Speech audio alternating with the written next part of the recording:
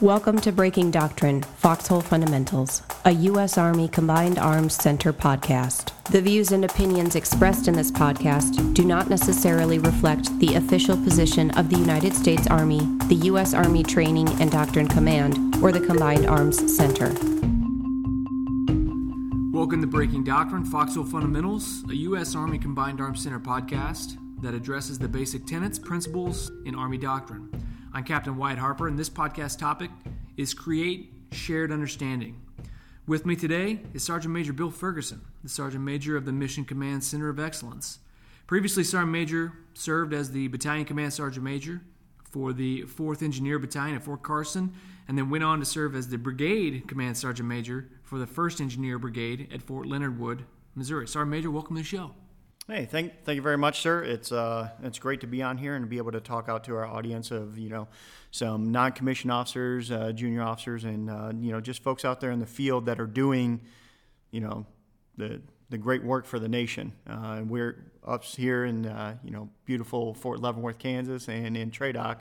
It's our job to make sure that we're providing all the things that we need to for the force, and I think it's good to have that touch point between the generating force and the operating force to have these discussions. So looking forward to doing this and looking forward from feedback from the field. Awesome. So in this episode, we are going to discuss how to create shared understanding, and isn't just something that commanders need to focus on, but something everyone in the formation needs to worry about. So whether you're in a leadership role and you're trying to get soldiers to understand you, or you're in a follower role and you're trying to understand your leaders, it can be challenging. Shared understanding is also a principle that's in Mission Command, so getting everybody on the same page is incredibly important, and we're going to cover that today. But the Combined Arms Doctrine Directorate, or CAD, has produced ADP 622, Army Leadership and the Profession, in audiobook form, as well as ADP 60, Mission Command, Command and Control of Army Forces. Both of these have good sections on how to create shared understanding, but here's a clip from the audiobook from ADP 622, Army Leadership and the Profession. Create shared understanding. Competent leaders know themselves, the mission, and the message. They owe their organizations and subordinates information that directly applies to their duties, providing context and purpose. Sharing information contributes to shared understanding. Additionally, sharing information prepares subordinates for future duties and greater responsibility. The audiobook versions of ADP 622 as well as ADP 60 are available on the Central Army Registry, and we'll put that link in the show notes. So, Sergeant Major, today we're going to talk about shared understanding and how you create that. Oftentimes in the after-action review, the AAR, we will hear either sustains or improvements, and they always kind of come back to communication being an issue. And that has many factors tied to it, right? So we can have an equipment aspect, like my radio lost its fill, or the plan wasn't clear. In the case that it goes well, what I've heard in my experience, and I'm sure you have too, is that you hear people say everyone knew what they were supposed to do. I knew my role. I knew what my platoon's role was. And this isn't just at the tactical level either. We see this at the operational level as well. So I'd like to start off with just your thoughts and experience on when communication was poor. And we'll start there, and then I want to know the circumstances, and then if you can recall the consequences, so we can kind of convey the importance of having shared understanding. Nope, this is good, and I think it's really good to focus back onto what the doctrinal terms are for shared understanding. And there might be some angst out in the field on hey, doctrine, it kind of has a negative connotation to it for some things, but if you take it in things as a term of the playbook, we all have to know what the playbook is, because when the conditions change on the battlefield and we need to know when it's appropriate to call an audible, then we know how to go back to, hey, what is the fundamental here? And everyone knows those fundamentals, and therefore we can make an audible on the call, and we're still speaking the same language out there to our peers on the left and right, and to our soldiers in higher headquarters, and they'll be able to know where we're going when we have to deviate from the original plan. So it's good to know what shared understanding means for the whole team to be on it. When things were not so well, when communication was poor. Yes, there's plenty of examples we can have. But what I would like to go back to is a culture of when I had communications and shared understanding was poor. And, there's a couple things, to unravel with this. So over a decade ago, I was platoon sergeant deployed, right? We had those experiences. And during those 15 months of a deployment, I had 3 platoon leaders. And that was quite interesting. And you change that dynamic and that relationship between you and your platoon leader each time and going through. Midway through the deployment, we had a platoon sergeant LPD of some sort with the battalion command team. And it was something to where the battalion commander was saying, hey, we were discussing all the things that were going well and not going well with the organization. And it was something to where the battalion commander was like, hey, platoon sergeants, I don't think you're clear of what my intent is. And I thought I was going to get fired because I said, sir, we've been here for quite a while. I don't know what your intent is. Can you elaborate? Can you share that with us? Because our mission has changed multiple times during this right here. We have seen lots of transition in leadership and a lot of transition in our mission. And that hasn't been necessarily communicated so well. To the point to where I was on patrol with my platoon leader and the battalion commander ran into us in the city, and he pretty much cussed out my platoon leader for us our mission wasn't targeted towards his intent. And it kind of created a culture to where we weren't understanding what his intent was as, the battalion commander down through the company and to the platoon. And I wasn't in a position to where I could help my platoon leader with communicating what that intent was when we're planning and executing these missions.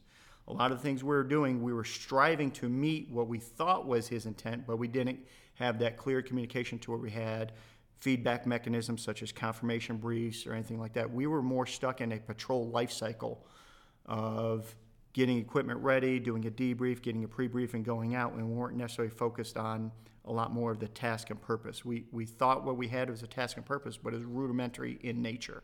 We didn't see how our platoon's mission was nested in the company and battalion level. And that's where, I knew this all throughout growing up the career. You know that you need to know what the mission is, the commander's intent, and the mission and commander's intent of 2 levels up. You get so busy with execution all the time that sometimes you take those things for granted, that you understand what it is and you don't, and you're moving on and you're at risk in mission going on based off what you thought was an existing intent, and we were missing it. And that was something that me and the platoon leader definitely had to work on, with saying, hey, let's ensure that we're getting this from our higher headquarters and we're conveying it down, and now we're having more focused mission sets versus achieving some metrics on the wall of, hey, where are we going? Hey, have we engaged? How many partnerships missions did we have with the local security forces, the local army? Did we ensure that the civil affairs project go on? Were we doing combat route clearance missions? Were we doing partnership missions here? When we were doing the cordon search or getting after these time-sensitive targets? We had a various mission set, and therefore we were really focused on how to get each one of those missions done to standard, but not seeing how it was all coming together and tying it to the commander's overall picture. We were missing it at the platoon level, and we didn't address it ourselves, and that was our job as the platoon leadership to get that refined guidance. Because it was out there, it just wasn't, we didn't have a good system of getting these things down, and we didn't have a good enough touch points with the company and battalion command team to ensure it happened. And that's one of the big takeaways that I had with my platoon leader, is making sure that we had that, because we had some disconnects at our end, and our soldiers were paying the cost of it. What really impacted the soldiers was, we were going on a mission every day, and some risky missions. Yes, we were, had some small arms fire engagements, IED detonations. We did have a couple soldiers in the battalion that were wounded. luckily, we didn't have any soldiers in our organization that were KIA.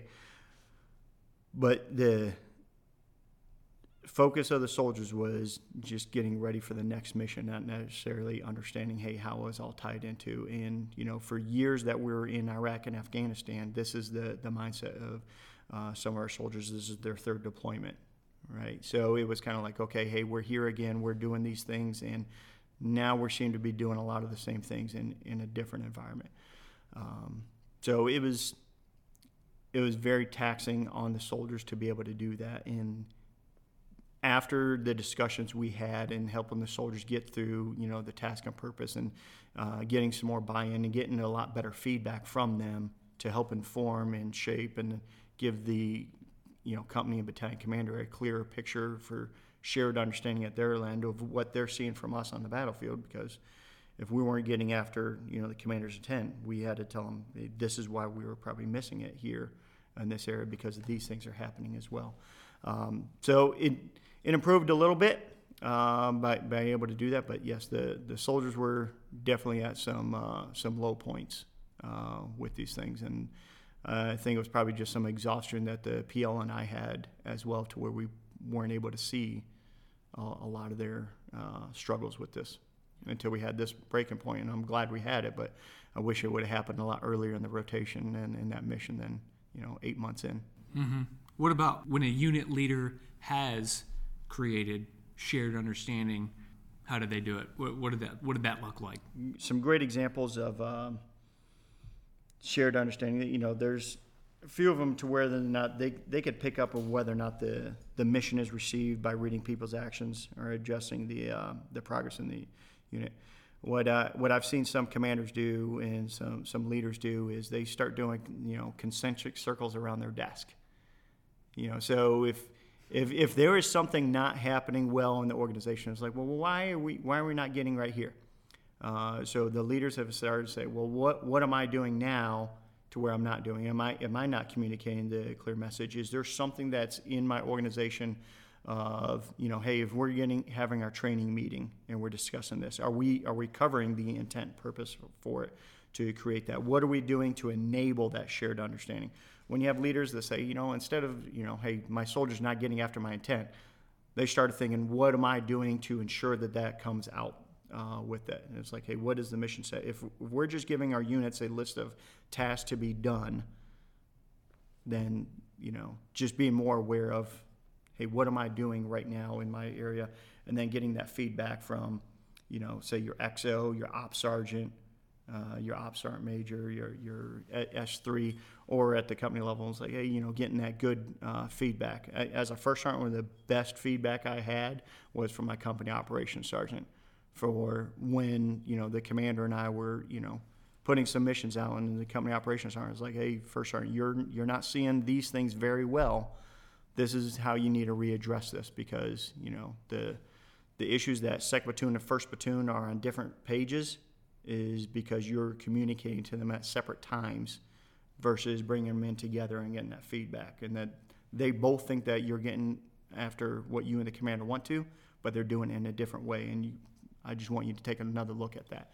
And having those advisors to help you out with that is it's great. You have to have some trusted advisors and folks that can be your sounding boards and to help you be aware of your blind spots. And a lot of folks will refer to them as guardrails.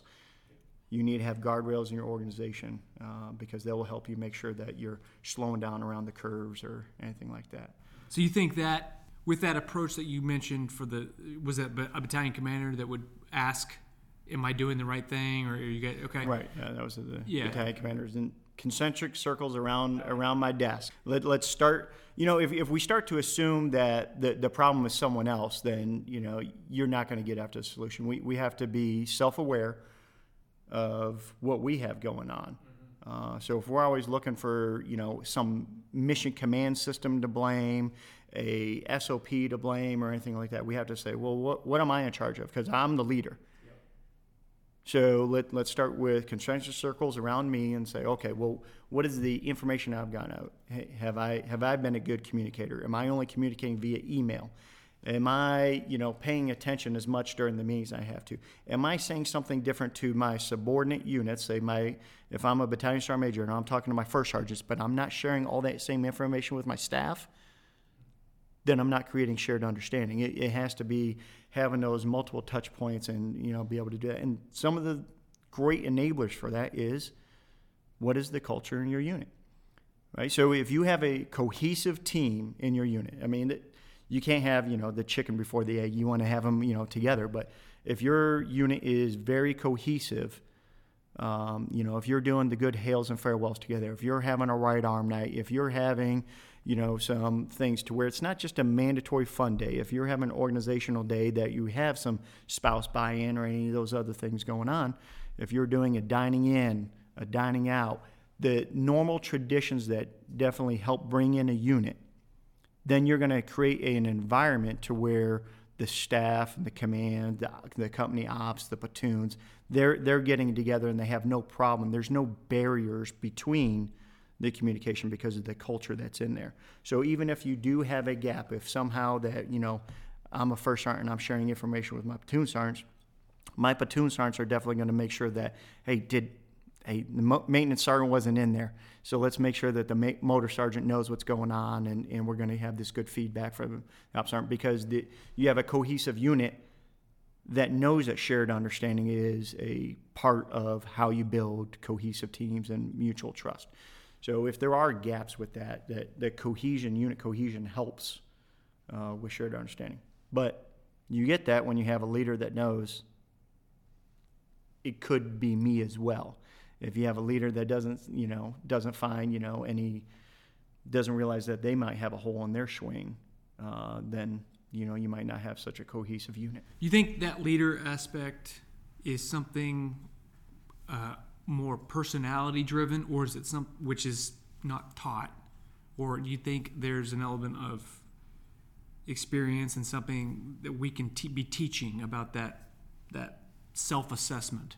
Absolutely. I definitely think personality is in there, and being self-aware of how you like to receive information and things like that. But that's why we have command teams. That's why we have XOs. That's why we have operations, the sounding boards to be in there. So, the adage is, you got to let the emperor know that he has no clothes on, right? So you have to be able to do that. And, And as a sergeant major, I have to know, hey, boss, am I doing the right things well? Because if we don't have this, that is our role as senior enlisted advisors. If you're a platoon sergeant and you and the PL are not on the same sheet of what's going on, then it's your job to say, hey, sure, ma'am, let's take a look around us. What are we doing at the platoon level to figure out why is third squad not getting after what we need to when it comes to sergeant's time training, or when we're trying to get through gunnery tables, 1 through 4 at their level. What are we doing to get after that? Because if we have gaps, then hey, that's on us as the platoon command team, if you will, to figure that out.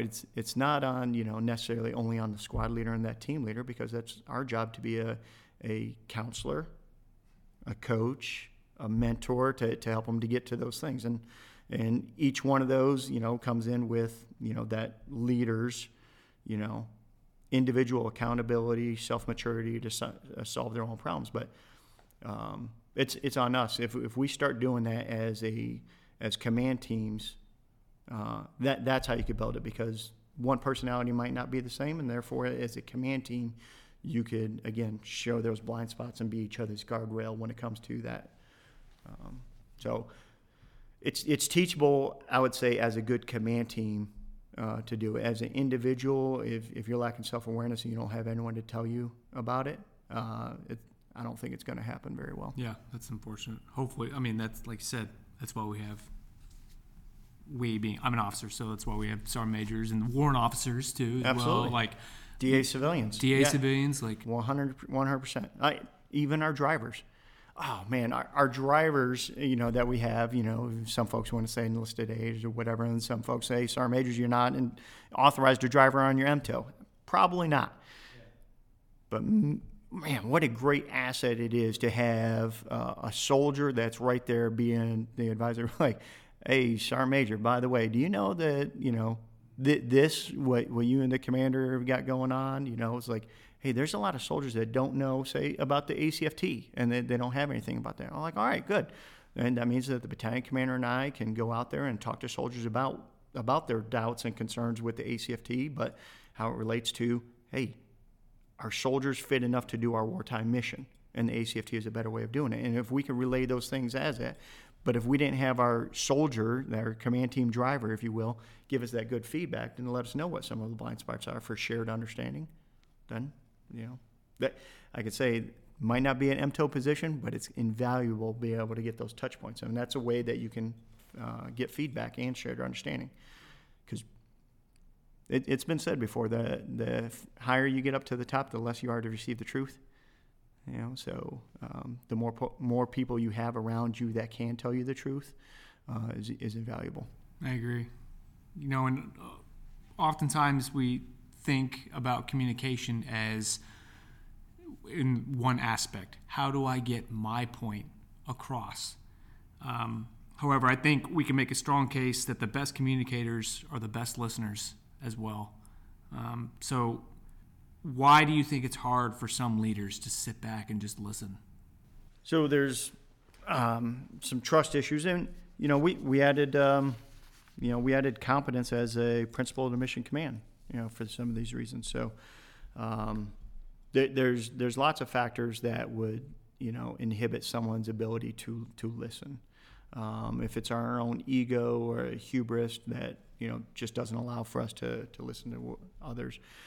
But if you are an advisor to anyone, if you're going to go speak truth to power, is to be able to do it with passion, not emotion, and based off some good viewpoints, based off of your expertise, experience, I'd say competence. I think those are the things that enable to be able to do that. Self-awareness is a big part of it, is how well do you like to receive information, and how do you receive information. So knowing that and saying, hey, how do I like to get feedback into it? If your body language is off, right? If you always have a no face on you, if you want to make sure that you're the smartest person in the room and you make other people aware of it, then you're not going to get that feedback and collaboration and insight. And diversity is not just diversity based off of gender, religion, creed, race, sexual orientation, anything. Diversity is about diversity of thought. And I would say all that diversity brings in a different perspective and different experiences and things like that. And just a diversity of thought in any organization helps improve that. And I think, as leaders, we have to be aware that that's why it's important to listen. We have to be aware of our biases. We have biases to where, say a simple bias is if you served in, say, 101st, then I automatically want to give you credibility because, I got to spend a couple of years there and, it was a great duty station and all that other stuff. But, do I have a favorable bias towards 101st, or if I have a different background, would I have a non-favorable bias towards it? And then am I aware of my own bias? Because that's something that's a similarity bias to me, or is that something to where I have a negative experience in how I receive information? Self-awareness of how well you receive information is good. But once you know that, once you know how you like to receive information, once you know how you like to listen and whether or not you have some gaps, to inform your team of how well you do it. Some folks will say that they're a visual learner, a conceptual learner. They like to see some things, and you say that, but the results are, hey, if we're showing if we're building a terrain model for the platoon leader and the platoon sergeant, and it's not necessarily what they want, then maybe they aren't necessarily a visual learner, right? If it's it's like, hey, how well are you receiving that to get the information in there? And you talked about it a little bit earlier. It's like whether or not you're hesitant to receive feedback. So it's candor, right? Frank, honest, open discussion. That's what we want in our ranks. And I would say that's probably one of the things that, NCOs really pride ourselves on. The old NCO guide, it's a TC22-6. It's a smaller yellow pamphlet. It's got 3 holes on the side so you can put it in your little leader book. That one definitely talked about candor, and that's the NCO's role, is to provide that frank, honest, open feedback. Well, as a leader, do you like to receive candor? I think everyone out there that's listening today would say, yeah, absolutely, I like to receive candor. Well, okay, how do you like to receive candor? And there's a great leader that's, lives a little bit down the road right here, and they talk about, it's like, okay, well, candor's great.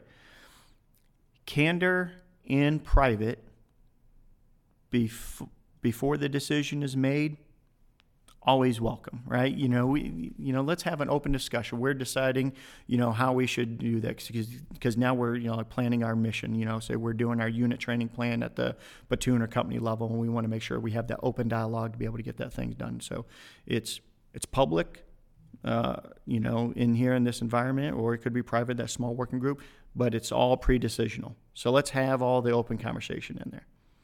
All right. Post-decision. All right, your unit training plan's laid out, and you can't be the NCO that's like, oh, that's a whole bunch of BS. Right? Because it's post-decisional. You might be right, but how well are you going to be received? You're doing that, and what else are you bringing onto the table when you're bringing that candor to here? Not all of us could be gunny highway, because we don't all have a Medal of Honor. We can't go talk to the Corps Commandant, Marine Corps Commandant, and say, hey, this is a big cluster, fill in the blank. So post-decisional, you need to figure out, hey, how are you going to approach that, and how do you receive information? If you made a bad decision and you want folks to be able to have enough candor and courage to talk to you about it, let them know how you'd like to talk about it, and I would probably guarantee you would like to know about it in private. So post-decisional in private is probably a okay way to do it. All right, pre-decisional, public, it's okay. Pre-decisional in private, absolutely, it's all good. You go post-decisional, you made a unit training plan, you're briefing the op order, you're about to hit LD, and your squad leader says, man, this is all jacked up. Publicly, post-decisional, you might not receive that candor so well. And that was something that, I learned as a platoon sergeant as well. It's like, we briefed a plan, we got to that point, and we're like, hey, that happened, and I'm like, I did not react well to it, and it's not going to, and it's going to be kind of ugly, okay? I need to be aware of that, and that way I can remain unemotional. I can address it as it needed to be at that time, and I could address the individual and say, oh, okay, hey, you have some valid points. Here's a better way of doing it. What are your points now? Then we could address that, and I need to create a culture to make sure that NCO knows, hey, bring me this candor earlier in the decision-making process, probably in private, to be able to do these things. And that's, if we get to talk to folks about how we want to receive, say candor or bad news, know that how you like to receive it, and talk to your team about how to do that. And that creates shared understanding. When you know yourself and you get that feedback from your peers of how well you know yourself, I think that's really good to set an environment and a culture for creating shared understanding. And you won't have necessarily the morale issues or the indiscipline issues or anything else like that, to where, we're not going to run a mutiny or any of those other things, but we need to have a culture for open dialogue to where people are, there's a term out there, psychological safety. Do folks feel safe telling you what is on their mind in their organization? And we need to be able to do that. If this is my squad, if this is really going to work, then every leader needs to have that in that small group to make sure that we have an environment to where folks can be able to talk to us and we know how to communicate with each other. And we got to learn our little nuances. And if we have a little blind spot in there, we don't do this, then I think being able to recognize that amongst each other, how well we receive information or not, is it's imperative. We've talked about communication being a leader responsibility, but how about the followers? And you kind of touched on it, but what are your thoughts on followership? Start with a confirmation brief or a back brief when you have this. So like, okay, if this is what our mission is going to be, if this is our way forward, okay, let's make sure and get that confirmation brief, back brief in there. But also it was like, hey, if staff sergeant of mine, as a platoon sergeant, if we had that conversation, like, I'd be able to say, all right, well, you own it now. This is going to be at the point. And as a platoon sergeant, one of the hardest things for me as a platoon sergeant is to realize I actually wasn't in charge of the platoon. The platoon leader's in charge of the platoon, and the squad leaders are really working for the platoon leader to get things done. And I'm really the platoon leader's advisor, and I'm a good mentor to the squad leaders. And, the rating chain is going to be different kind of in different units, but that's the role. So it's like, hey, as you're providing this thing, it's like, hey, squad leaders, do we all understand it? All right, this is your mission. What else do you need from me? And then once they get that to where it's like, hey, I do own this. And then, that's where you really get into the followership. And to where it's leadership at their level, and their team leaders are, communicating that followership piece in there. But that's where we have, that overall, I would say, general military authority throughout the Army, and that's what's great. And, what is our number one advantage is our people in our Army, and it's the NCO Corps. The envy of all armies out there is that the NCOs, it's like, hey, once you have this, hey, we all know whatever mission is going to happen, it's probably going to happen at the company and below level. Then we're going to say NCOs make it happen. All right? So, that's the followership in there. If we ensure that we have a confirmation brief, a back brief, and we understand what's going on, hey, Sergeant, you own it now. You got it. All right, I'm here as a mentor, help you guide it, but, this is you. And, they'll, I would say I'm rarely surprised of what our subordinate units will do, but I'm always amazed with, the initiative and that's where the other aspects of Mission Command comes in, the initiative. Are we accepting risk at their levels that's appropriate to their level, at the, company and platoon level? Are they accepting that because they have that shared understanding? They know exactly what their left and right limits are, doing that. And once it becomes owned at each individual level and say, hey, this is my squad. Yes, this is my platoon. This is my company. This is my mission. And as a whole, we get that. And that's where I would say followership, it's kind of what it means. It's like, hey, I've taken ownership at my level, and I've trusted, my higher headquarters, with giving me everything we need, and we got it from here. It's a good battle handoff of, delegation of authorities and responsibilities. Delegation of authority. How did you prepare yourself in this realm? There's a good leader out there, and I'll go ahead and name him. He's retired now. Only met him twice, actually, but I remember everything he said to me. And he talked about the NCO's role in mission command. And I've used this ever since, we had this conversation. It was in a small little LPD. And the NCO's role in mission command is to transmit, translate, and to inspire. Okay, I was like, all right, well, I wrote that down. It's 3 things. It's easy to remember. Good. It's in my book. I got it. But, you went on to elaborate. It's like, hey, our role as non-commissioned officers and leaders for that matter is to, communicate and make sure that the message is out. The information that we have, it's not just, note-taking, passing notes. It's like, hey, we need to ensure that the commander's intent is understood, 2 levels down. We need to get that down there. And there's an adage out there about a corps commander can get the message down to the private in like 97 days. I've heard that one recently. Okay, well, we need to find a way to continue to do that. We got to do command messaging as the NCOs to continue that. But it's more about putting out the message. And translating is probably a very important piece of it. So instead of just talking at our soldiers, talking at our people, we need to talk to them. And sometimes you might have to translate some things that comes from higher or a ALARAC that's out there that I don't understand. And no, I'm not telling you to interpret it and come up with your own meanings, but it's translated to where it understands to someone at their level. And, it's very hard to do, but knowing your audience, you can communicate why, this is important to them. It's like, why is the ACFT important to, your unit? Well, in our unit, say, we are bridge builders, and a panel of Acro Bridge weighs over 1,000 pounds. Well, we need to be relatively fit, and push-ups, sit-ups, and a 2-mile run might not get us there.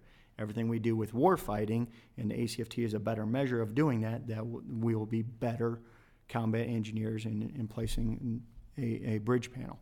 If we're able to communicate those things into terms to where folks can understand, that is our role as non-commissioned officers, because we have that experience and those touch points with enlisted soldiers from private through sergeant major, all those things, and we need to put ourselves back into those positions and have that good perspective to be able to communicate to them. A little bit of adding on to, how to translate. Recent discussion I had with someone is that you might have to tell someone 7 times in 7 different ways for them to own what you're saying, for them to really understand it. So it's not necessarily just having a consistent message, but to be able to say that message maybe in 7 different ways and 7 different times to have that consistency kind of, I'm not going to say beat in, but, a repetitive nature to where it's fully understood and embraced. And that's, a difficult challenge, as you're looking at it. And that's, as I was thinking, I got the transmit, translate, and inspire. I got that down from being a battalion brigade sergeant major. But as I'm learning in this job is 7 times in 7 ways is helping me translate that message to where it's like I'm getting out of the talking at people and talking to them, because I'm able to relate with what they have going on. And then finally is inspiring. If you're doing the same things you're asking the soldiers to do, if you're doing the same things that, your leaders are doing, if your audio is matching your visual, right? If that's going on, that's good for you. So leading from the front, doing those things, and then continuing to make sure that the soldiers have that task and purpose, as they understand the why behind those things. And that's our role in Mission Command is, to transmit, translate, and to inspire. I've learned that, and I know it's not a doctrinal term yet, but yeah, Sergeant Major retired Mark Giannotti. He used to be the Capel Sergeant Major and over here just in the building, and I remember that from about 4 years ago. I'm still using it today to help me get better at creating shared understanding. Cool, Sergeant Major. Anything else you want to add before you take off? No. Hey, team, thank you very much. If there's anything we could do out here in the generating force, out there for the operational force, because we all know what it's like to be in the foxhole and getting after those things. So thank you everything for what you're doing. If there's something we could do to provide you more information and tools that are more apt to what you're looking at, because we don't necessarily want to just throw doctrine out there. So that's why we're throwing, the audio books, the podcasts, or any other tools to put resources in the warfighter's hands. Let us know that feedback. And, that's a great honor to be here in the Mission Command Center of Excellence to be able to do that and to advocate for the warfighter and to kind of put those tools out there. So anything from the field that they need, just look us up and contact us, and then we'll see what we can do for you.